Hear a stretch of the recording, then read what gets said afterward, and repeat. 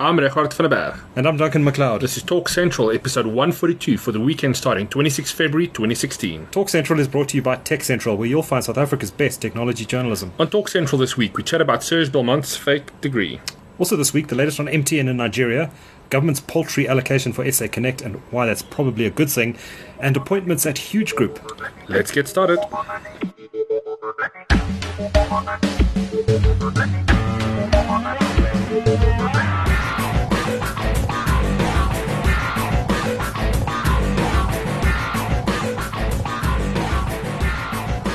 Before we start the show, we need to do our quiz. If anyone is new to the show, we ask 5 questions at the start of each show to test your knowledge of what's happening in the industry, current affairs, and particularly what's happening in the tech world over the last week or so. So let's kick that off. We'll provide you with the answers at the end of the podcast. I'll ask the first question, Richard, if you'll pick up the second. How much did MTN hand over to the Nigerian authorities this week as a good faith payment, in its words, over its fight to have its $3.9 billion fine reduced? The second question. Serge Belmont, the CEO of Net1 UEPS Technologies, bought his honorary doctorate and claims to have been a victim of a scam. What was the name of the university, in inverted commas, that he got it from? The third question. Telkom is retrenching again. How many employees are likely to be retrenched in this latest round? The fourth question. How many times did President Jacob Zuma mention the word broadband in his State of the Nation address? The clue there is not very many. And the last question this week is, which partially state-owned enterprise did the Democratic Alliance suggest government should sell its stake in to avoid having to hike taxes ahead of this week's budget speech by the Finance Minister, Pravin Gordhan?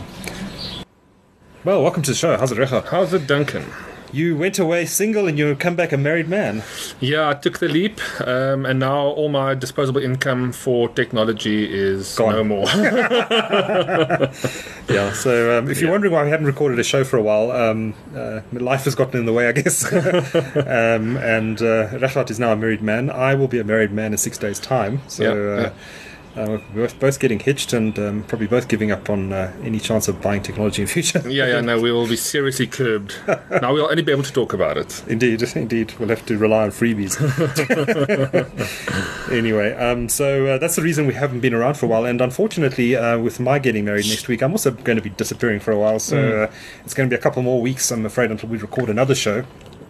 So we're being a bit remiss at getting these things out this year. But once I'm back from honeymoon and all the rest of it, then we'll get back into a regular schedule. Yeah. Anyway, this week is always a big one in the mobile world, and that's because of the big Mobile World Congress that happens in Barcelona at this time every year. And Mobile World Congress 2016 is just wrapping up as we chat here. Mm-hmm. And I don't know, watching it remotely this year, I didn't get a chance to go, mainly because I would have been killed if I went to Mobile World Congress a week before getting married. But it certainly didn't look like there was a heck of a lot of news coming out of there. It was kind of sort of iterations of what we've seen before. Yeah, it certainly didn't look as exciting to me. I mean, I wasn't on the ground, so I Sure. can't say for certain. But even the stories that I've seen coming out of Mobile World Congress this year, much of the same as last year, maybe. I don't know. Just slightly better smartphones. The virtual reality thing seems to be making a lot of headway, but I'm not convinced that's the next big thing, to be honest. I agree. Interesting to see Mark Zuckerberg up on stage at the Samsung launch. Samsung Galaxy S7. Have you had a chance to look at that device yet? Well, from what I've seen online, that's kind of as close as what I've come, and it's looking interesting. It's nice to see. There's always something new that some manufacturer can bring to the table. Yeah. But I guess it's now for everybody else to play catch up and bring those same technologies. But we will talk about a few of those things shortly. Yeah, the Samsung S7 did look like an interesting device, particularly the Edge version. I think the Samsung may have finally addressed one of the biggest problems I've had with their platform historically, and that's battery life. The S6 Edge has gone from I think 2600 or 2650 milliamp hour battery to a 3650. Sure. 3600 rather milliamp hour battery, which is a massive step up. Yeah. And it's a great looking device. I think that I look forward to playing with that phone. I think it may it could at this early stage be the Android smartphone of 2016. Of course, we haven't seen all of the the big we haven't seen the Xperia Z6, which will come out later this year from Sony, and we haven't seen the HTC One M10, which is due out next month. Yeah, they've just started teasing that, and the images that that HTC has sent out, I'm looking forward to that. Certainly look quite interesting. I think that's going to be one to keep an eye out for. I think HTC has to pull a rabbit out of the hat this year, because I think people were a little bit disappointed with the One M9. Yeah, that was very much the same as the One M8. Yes, indeed. Yeah. Camera was a bit disappointing, but HTC in the past has surprised, so I think there's a good chance that they're really going to do something really great with that M10, but we'll have to wait and see. Anyway, let's get on to stuff that we can talk directly about, because we've been covering it and looking at it more closely. And the first one is just the most amazing story that came out on SENS, the JSE Stock Exchange News Service, this morning, about the CEO of a company called Net1 UEPS Technologies. Now, this company is probably most famous, or perhaps infamous, for its tender that it won with the South African Social Security Agency for the disbursement of social grants. There's been a heck of a lot of controversy around that deal. You'll recall that ABSA's Allpay subsidiary took them to court. It eventually ended up in the Constitutional Court. Big, very messy situation. But the SENS statement coming out this morning, quite extraordinary, stating that, in effect, the CEO, Serge Bellamont's doctorate, and he's been calling himself Dr. Bellamont for a long time, is fake. Oh no. And was bought from a university that doesn't actually exist. Now, very interesting SENS statement, and I'm not actually sure why they put a SENS statement out, because I'm not sure that they're required to under the JSE regulations. No doubt there was some pressure perhaps from their independent directors. But a very, very, very embarrassing situation for the company and for Mr. Bellamont, not Dr. Bellamont. If you go onto the Net1 website, in fact, still says there, as of the time of this recording, that he has this doctorate in, I think it's information technology and management.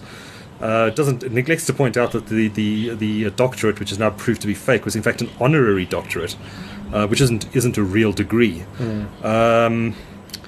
But quite extraordinary. I mean, let me just read a couple of the quotes here, because it really is amazing. The board said in the statement that it had become aware of recent allegations posted on social media questioning the validity of the honorary PhD in IT and management conferred by Berks University upon their CEO. Further on in the piece, it says, in the statement, it says, Bellamont provided the information he was asked to submit for this honorary degree, including proof of his memberships of professional societies, etc. Bellamont recalls making a donation to what he believed was a foundation associated with Berks University. On 23rd of May 2003, the honorary degree was awarded to Bellamont. Attempts to obtain information about Berks University revealed that, according to Higher Education Degree Datacheck website, Berks University is currently referred to as, quote, not a valid UK degree awarding body. Further, there is no current website for Berks University. And it goes on to say the board said that it believes Bellamont, quote, followed the honorary degree award process in good faith. And at the time, Bellamont did not doubt the integrity of the process or the validity of the degree. However, in light of the review, Bellamont and the board have come to the conclusion that it is likely that Bellamont was the unfortunate victim of a scam and that the honorary degree was not legitimate. Now, this raises all sorts of interesting questions. First of all, if you're the CEO of a JSE-listed company, surely you are not stupid enough to fall for a scam like this, which have been around for decades. Yeah. I mean, that's just at the start of it. And if you are silly enough to fall for a scam like this, should you be the CEO of a JSE-listed company, etc., etc.? I mean, it's just an utterly embarrassing situation that I would imagine that. I mean, if this happened in the public sector, there would be immediate calls for whoever it is to be fired or to step down. There's no suggestion here whatsoever from this company that their CEO is going to step down over this, where I think that should probably be the first order of business when something like this happens. Yeah, that's very strange. And then to actively use your title, even if you know you haven't studied for those periods of time, even if it is honorary, I mean, you don't really go out and use your title. You shouldn't use that honorific if it's an honorary degree. I know people do. but it's not the right thing to do. I know. I remember Mangosuthu Buthelezi used to do it all the time. He used to call himself Dr. Buthelezi, but that was an honorary doctorate. It was not through study. A very embarrassing situation. I don't know what the outcome of this is going to be. Probably nothing. But certainly hugely embarrassing for both Serge Bellamont and for the company. Anyway, let's move on. MTN in the news. I mean, I think certainly in every podcast we've recorded since the Nigerian fine came up, we've been discussing them, and Yes. I don't think I can remember a week in the last 3 months where MTN hasn't been in the news, and it's continuing. This week they announced that they are going to pay, or they have paid, the Nigerian authorities an amount of 3.8 billion rand, or $250 million, or 50 billion naira, as a good faith payment towards the settlement of this dispute over this $3.9 billion fine that's been imposed by the Nigerian Communications Commission. I see in the Nigerian media that the authorities there have come out and said they know nothing about this payment. One wonders whether MTN have informed its shareholders before they informed the regulators or the politicians in Nigeria that they were in fact doing this. But interesting development. The share price has been so volatile, up and down every day. I think today it's trading up 5% after yesterday falling 5%. It's hard to keep track of what's going on with the share price anymore. The results are out next week, Thursday, the 3rd of March. And it's going to be very interesting. I think everyone's going to be watching whether MTN maintains its dividend policy. In light of the payment this week, who knows? I'm sure they're trying to ring fence Nigeria from the rest of the group as much as possible. If they maintain that dividend policy, the share price is probably going to jump. If they cut it aggressively, then the share price may fall. But certainly, if you're an MTN shareholder, it's a very nerve-wracking time, I think. But hopefully, we will have some resolution, and certainly we'll have some more insight at the results presentation next Thursday, where the interim executive chairman, Butuma Nhleko, is going to be delivering the presentation, and from the press conference and Q&A session afterwards, we should get some more insight into exactly what the discussions have been behind the scenes, what exactly has been happening, and what the likely outcome of this whole situation is going to be. We know that MTN took, the MTN Nigeria subsidiary took the Nigerian Communications Commission to the Federal High Court in Lagos to challenge this fine. As part of this goodwill payment this week, they've withdrawn that legal action, although they've made it quite clear that they could reinstitute it. Interesting developments. One wonders whether they were correctly advised in the first place to take the NCC to court. And the Nigerians certainly seem to be playing hardball on this issue. This matter could still end up going back to court. It's very volatile. It's difficult to really interpret where it's going to go, especially from this distance, not being on the ground in Nigeria and managing to talk to the executives and the people in the regulator, etc. But it's a very unfortunate situation. But as I say, next Thursday, the results will be out at 7 a.m. on SENS. It'll be fascinating to see what that share price does when markets open at 9 a.m. next Thursday. Yeah, one to look out for. Anyway, we need to take a break. We will be back in just a moment. Hush, little baby, don't say a word. Daddy's gonna buy you a mockingbird. And if that mockingbird don't sing, Daddy's gonna download you a bazillion things. With that pipe from Vox Telecom, you get free data between midnight and 6 a.m. every night. That's an unshaped high-speed internet lullaby for the ears. To get yours, visit voxtelecom.co.za. Great. Well, welcome back to the show. Regardt, I don't know if you've been following all the politics and nonsense going on in Parliament over the last couple of weeks. Who hasn't? Who hasn't? Watching with horror, I'm sure. But the allocations that were made, or announcements that were made over the last a little while, including in Pravin Gordhan's budget speech in Parliament this week regarding South Africa Connect and the allocations for the South Africa Connect project, which is the government's plan to connect underserviced areas in South Africa, have been criticised for being quite low. Marion Shin of the DA, in fact, has come out quite strongly and said that this is I forget her exact words, but something along the lines of outrageously small amount. It's been allocated.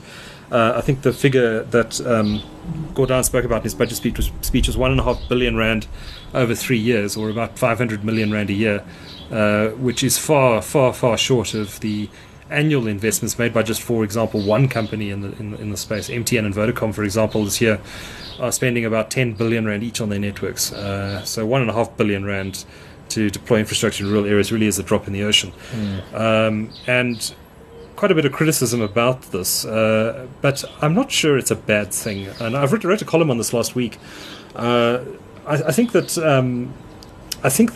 until we've eliminated the other ways of bridging the digital divide and getting connectivity into rural areas, we shouldn't be turning to the national fiscus to roll out this infrastructure. We're already under an incredible amount of strain. The government, the South African Revenue Service, is struggling to meet its tax collection targets. We do not have the money to go on some extravagant broadband project deployed by the government along the lines of what we've seen in Australia with their national broadband plan, or any of the other national broadband networks that have been rolled out by governments in some parts of the world. And the reason I say this is that we haven't given the private sector the opportunity to do this yet. First of all, government has failed absolutely in getting ensuring that the policy environment or the policy framework is in place for the allocation of spectrum licenses in new bands to allow for the deployment of 4G LTE technology across the country. So we've talked about this ad infinitum on the show before. We're talking about the digital dividend bands of 700 and 800 megahertz coupled with the frequency sitting around 2.6 gigahertz. Those bands are ideally suited for delivering these 4G networks, but government has not come up with a way of allocating the spectrum. Even ICASA is starting to agitate over this and is putting out statements and making comments about wanting to get on with this process. And it's not clear to me why the government is sitting on its hands and is taking so long with this. The latest promise we have from the Telecommunications Minister, Siyabonga Cwele, is that that this issue will be dealt with in the white paper on ICT that will be published by the end of March. We've heard promises before, so I'm not entirely hopeful that this is going to resolve anything in the short term. But the fact is there are other models to do this, and some industry players I've spoken to in the past have suggested the German model, where if you want to get the rural deployment done quickly, you simply allocate the digital dividend spectrum to those players on the condition that they build the networks in the rural areas before they build in the cities. Yeah. That really focuses their minds and makes sure they deploy the infrastructure there as rapidly as possible so that they can begin the rollout in the cities, which is where they really make the money. And it worked. It apparently worked very well in the German situation. The problem is you need someone who can police this, and I'm not sure ICASA is the right entity to do that, given its historical weak performance and the fact that it's under-resourced and just falls over its own legs sober. I think that there needs to be some other means of monitoring that sort of thing. But the point is there are other models available to roll out broadband infrastructure without taking taxpayers' money, pouring it into a state-owned enterprise, which is not incentivized to necessarily, or not incentivized at all probably, to do it in the most efficient and cost-effective way. And you end up with this state-owned white elephant that has to be maintained and serviced ad infinitum in the rural areas. Much better ways to do this, and I think that the fact that we can't afford to roll out this infrastructure is probably a good thing, because it's going to prevent us from getting into a messy situation. I don't say there should be no government allocation to roll out, and I think that the fact that they are focusing on government facilities to start is a good thing, because many of the government facilities aren't connected, and arguably those facilities should be connected to provide services to citizens. So the focus is probably in the right area, but the fact that we're not embarking on some massive, ludicrous plan to try and connect up 20 million people living in rural areas, I think is a good thing. And the fact that Gordhan didn't allocate 15 or 25 billion rand to this is a good thing, because it probably would have just helped tip us over the edge into junk status by the ratings agencies, which we're desperately trying to fight as it is. But that's a story for another day. Anyway, very interesting appointments at Huge Group. They're they're a small company listed on the AltX. I think they said recently they're planning to move to the main board of the JSE as well. They've been through their troubles over the years. Their share price really has been down in the doldrums at times. I think they ran into some difficulties when the least cost routing market dried up, because that was a big part of their focus in the old days. But they've made some very interesting appointments to Huge Group, which has really caught my attention. And I think it bears watching this company very closely now. Their share price has also had run up massively in the last year or so, 2 years actually. They're making some interesting appointments, which I think could have a long-term bearing on where they're going. The first appointment, which happened I think about a month ago now, was they appointed the former MTN South Africa CEO to their board as a non-executive, independent non-executive director.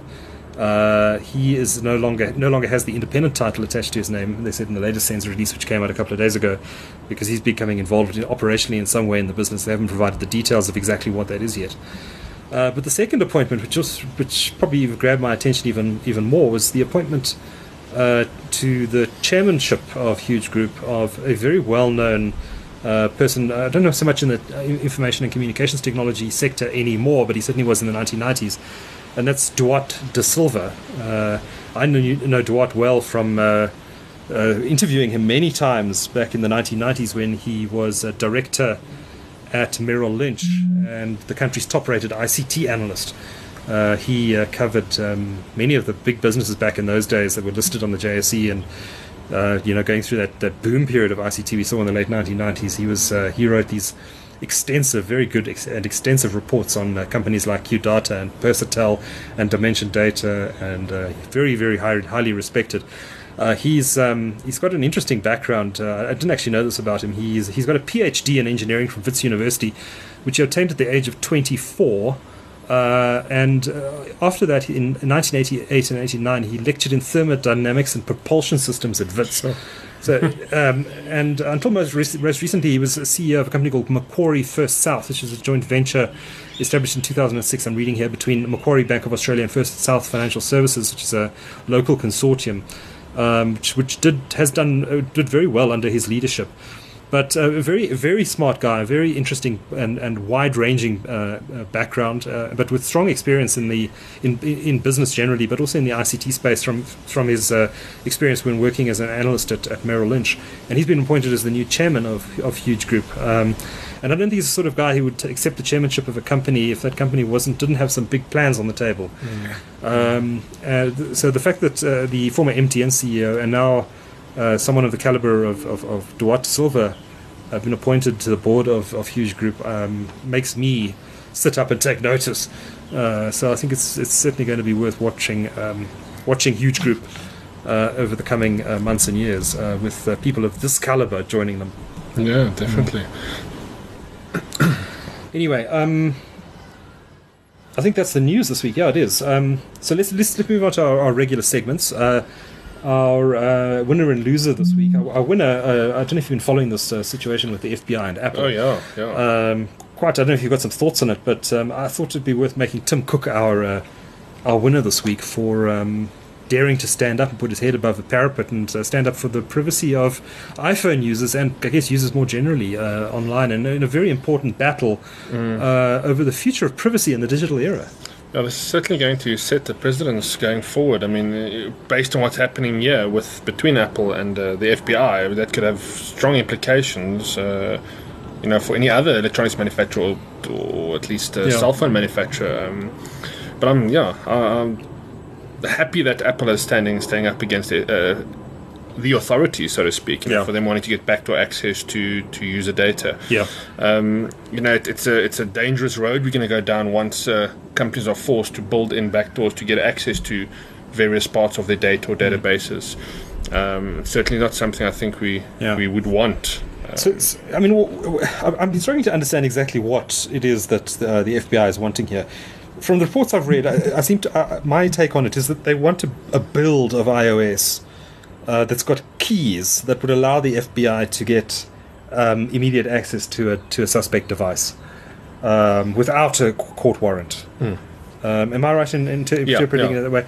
And Apple's concern is that if this build is out there, the build could be leaked to third parties, or it could get out into the wild and could then be used by hackers to steal people's information. What's not 100% clear to me is how the hackers might do that. Would they put up a fake website? The thing is, any piece of software that you build, I mean, any secure piece of software that is designed to have easy access, even if you have to jump through hoops to get to it, there's a potential for breach. Falling into the wrong hands. If a leak gets out and somebody is able to then, I guess, reverse crypto those keys. Yeah. It's essentially building a weak link in the chain into what should be a very solid piece of software. Yeah. If you build in a vulnerability, you're opening yourself up for potential problem. And we've seen it with a lot of software where this was in fact the case. Where the developers did build in something that gives them easy access or specific type of access that gets exploited by hackers or crackers. Yes. Yeah, it's an interesting one.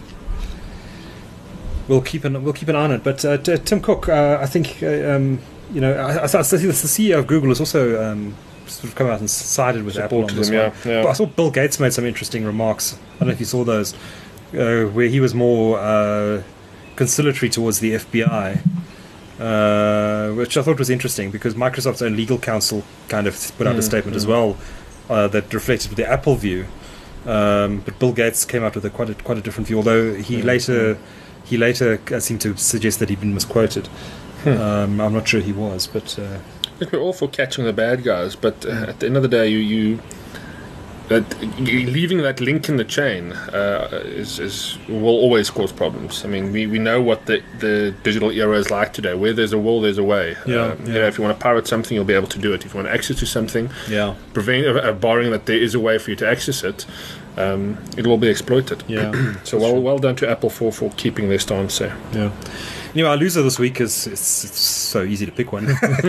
The no longer Dr. Serge Bellamont of Net1 UPS Technologies. I mean, what an embarrassment. He's our loser this week, and no doubt there. And what's your pick this week, Regardt?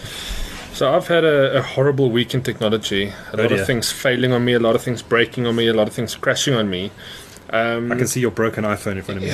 Yeah, I'm going to cry about that one later. Screen completely smashed. But one of the biggest problems I faced this week was one of my external hard drives didn't want to mount anymore. All the data, there was quite a lot of data. It was a backup drive between my backup drives that I used quite regularly. And there was I tried a lot of things, did a lot of Google search to try and get access to this drive just so I can recover the data. I stumbled across a piece of software called Disk Draw. Disk Draw. Disk Draw.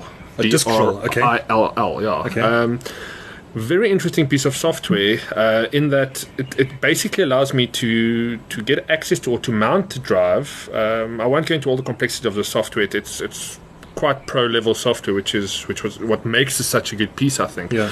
But essentially, it allows me to recover all the data on my drive. It's got a number of features built in where you can either recover, rebuild your disk, or just gain access so that you can at least transfer some of those files. Yeah. And it works surprisingly well. The software also comes with so you can restore, you can protect. Data in the future as well, drives in the future from being corrupted or at least getting data lost on it. One of the things I'm busy with now, and it takes a whole bunch of hours to do, but actually rebuilding the drive's catalog so that I don't lose the file names and file structure. Because what I've been able to do is just to copy the data off. But what it does is it does like a bit level recovery where it brings most of your files back, or all of your files that it can recover, but it's got jargon names. So you need to kind of know what you're looking for. But this is last resort type recovery software. And it's been working really well.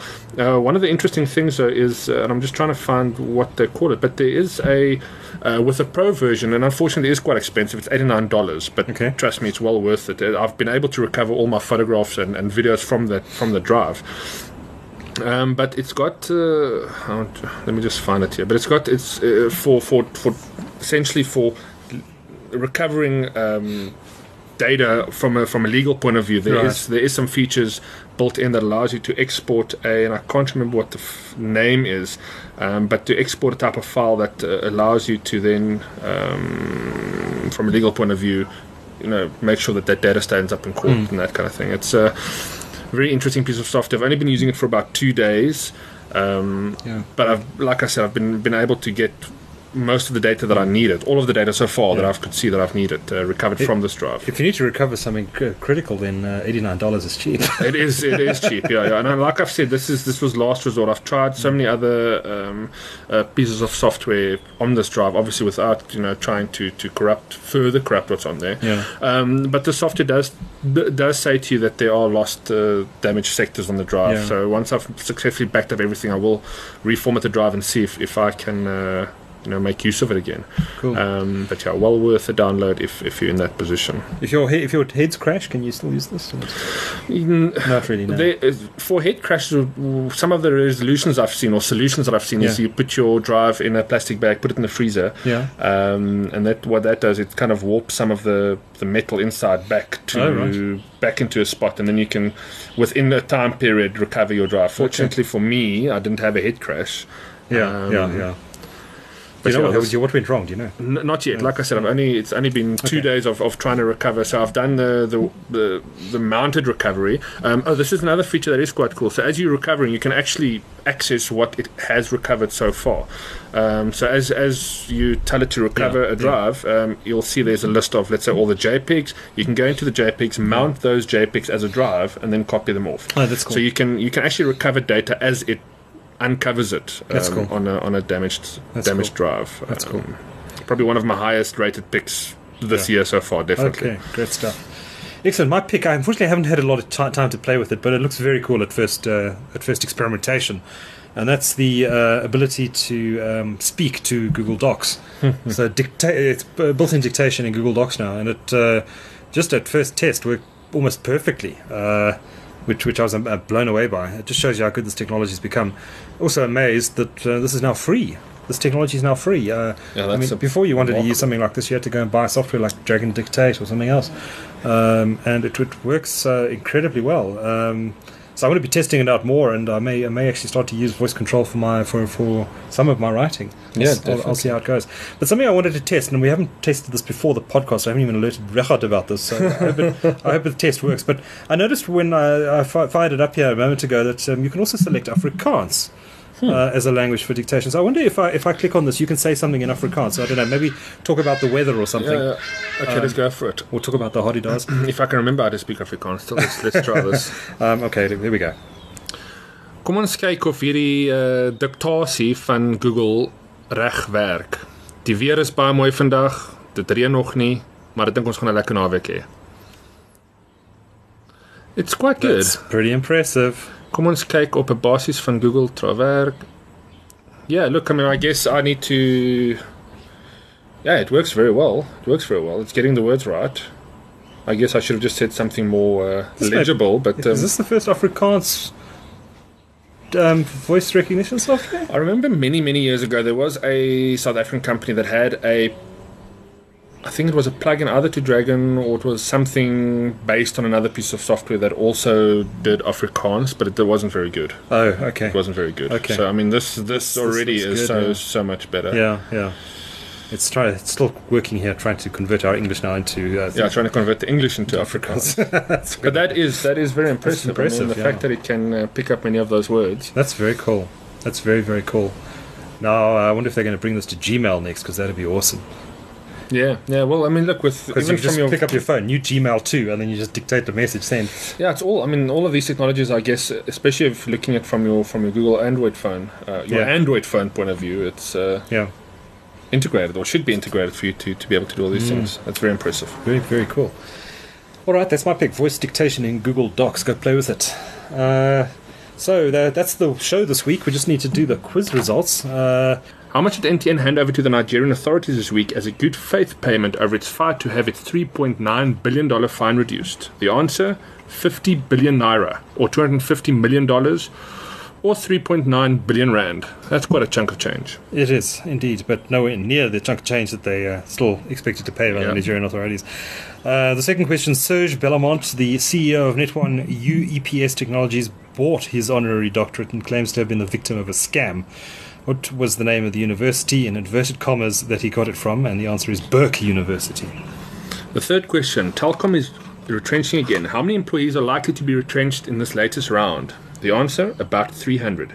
The fourth question, how many times did President Jacob Zuma mention the word broadband in his State of the Nation address? And the answer is 2. And the last question, which partially state-owned enterprise did the Democratic Alliance suggest government should sell its stake in to avoid having to hike taxes ahead of next week's or this week's budget speech by President Gordon? The answer, 30%. Telkom. Oh, what did I say? Sorry, the answer on the show notes is wrong. Telkom. The answer to that question is Telkom. Sorry, I was just reading. Anyway, that's it for this week, and that is it for the next 3 weeks, because I'll be disappearing for a while, and hopefully we'll be back. What is the date today? Anyway, it's the end of February. We should be back around the third week in March. Nice. With a full podcast for you, and hopefully not too many of the glitches of this one, which I'm going to have to edit out after the show. I'll bring the donuts then. Indeed. Indeed. Anyway, have a great weekend, Regardt, and everyone listening to the show, and we'll see you in 3 weeks' time. Until then, cheers. Ciao, ciao.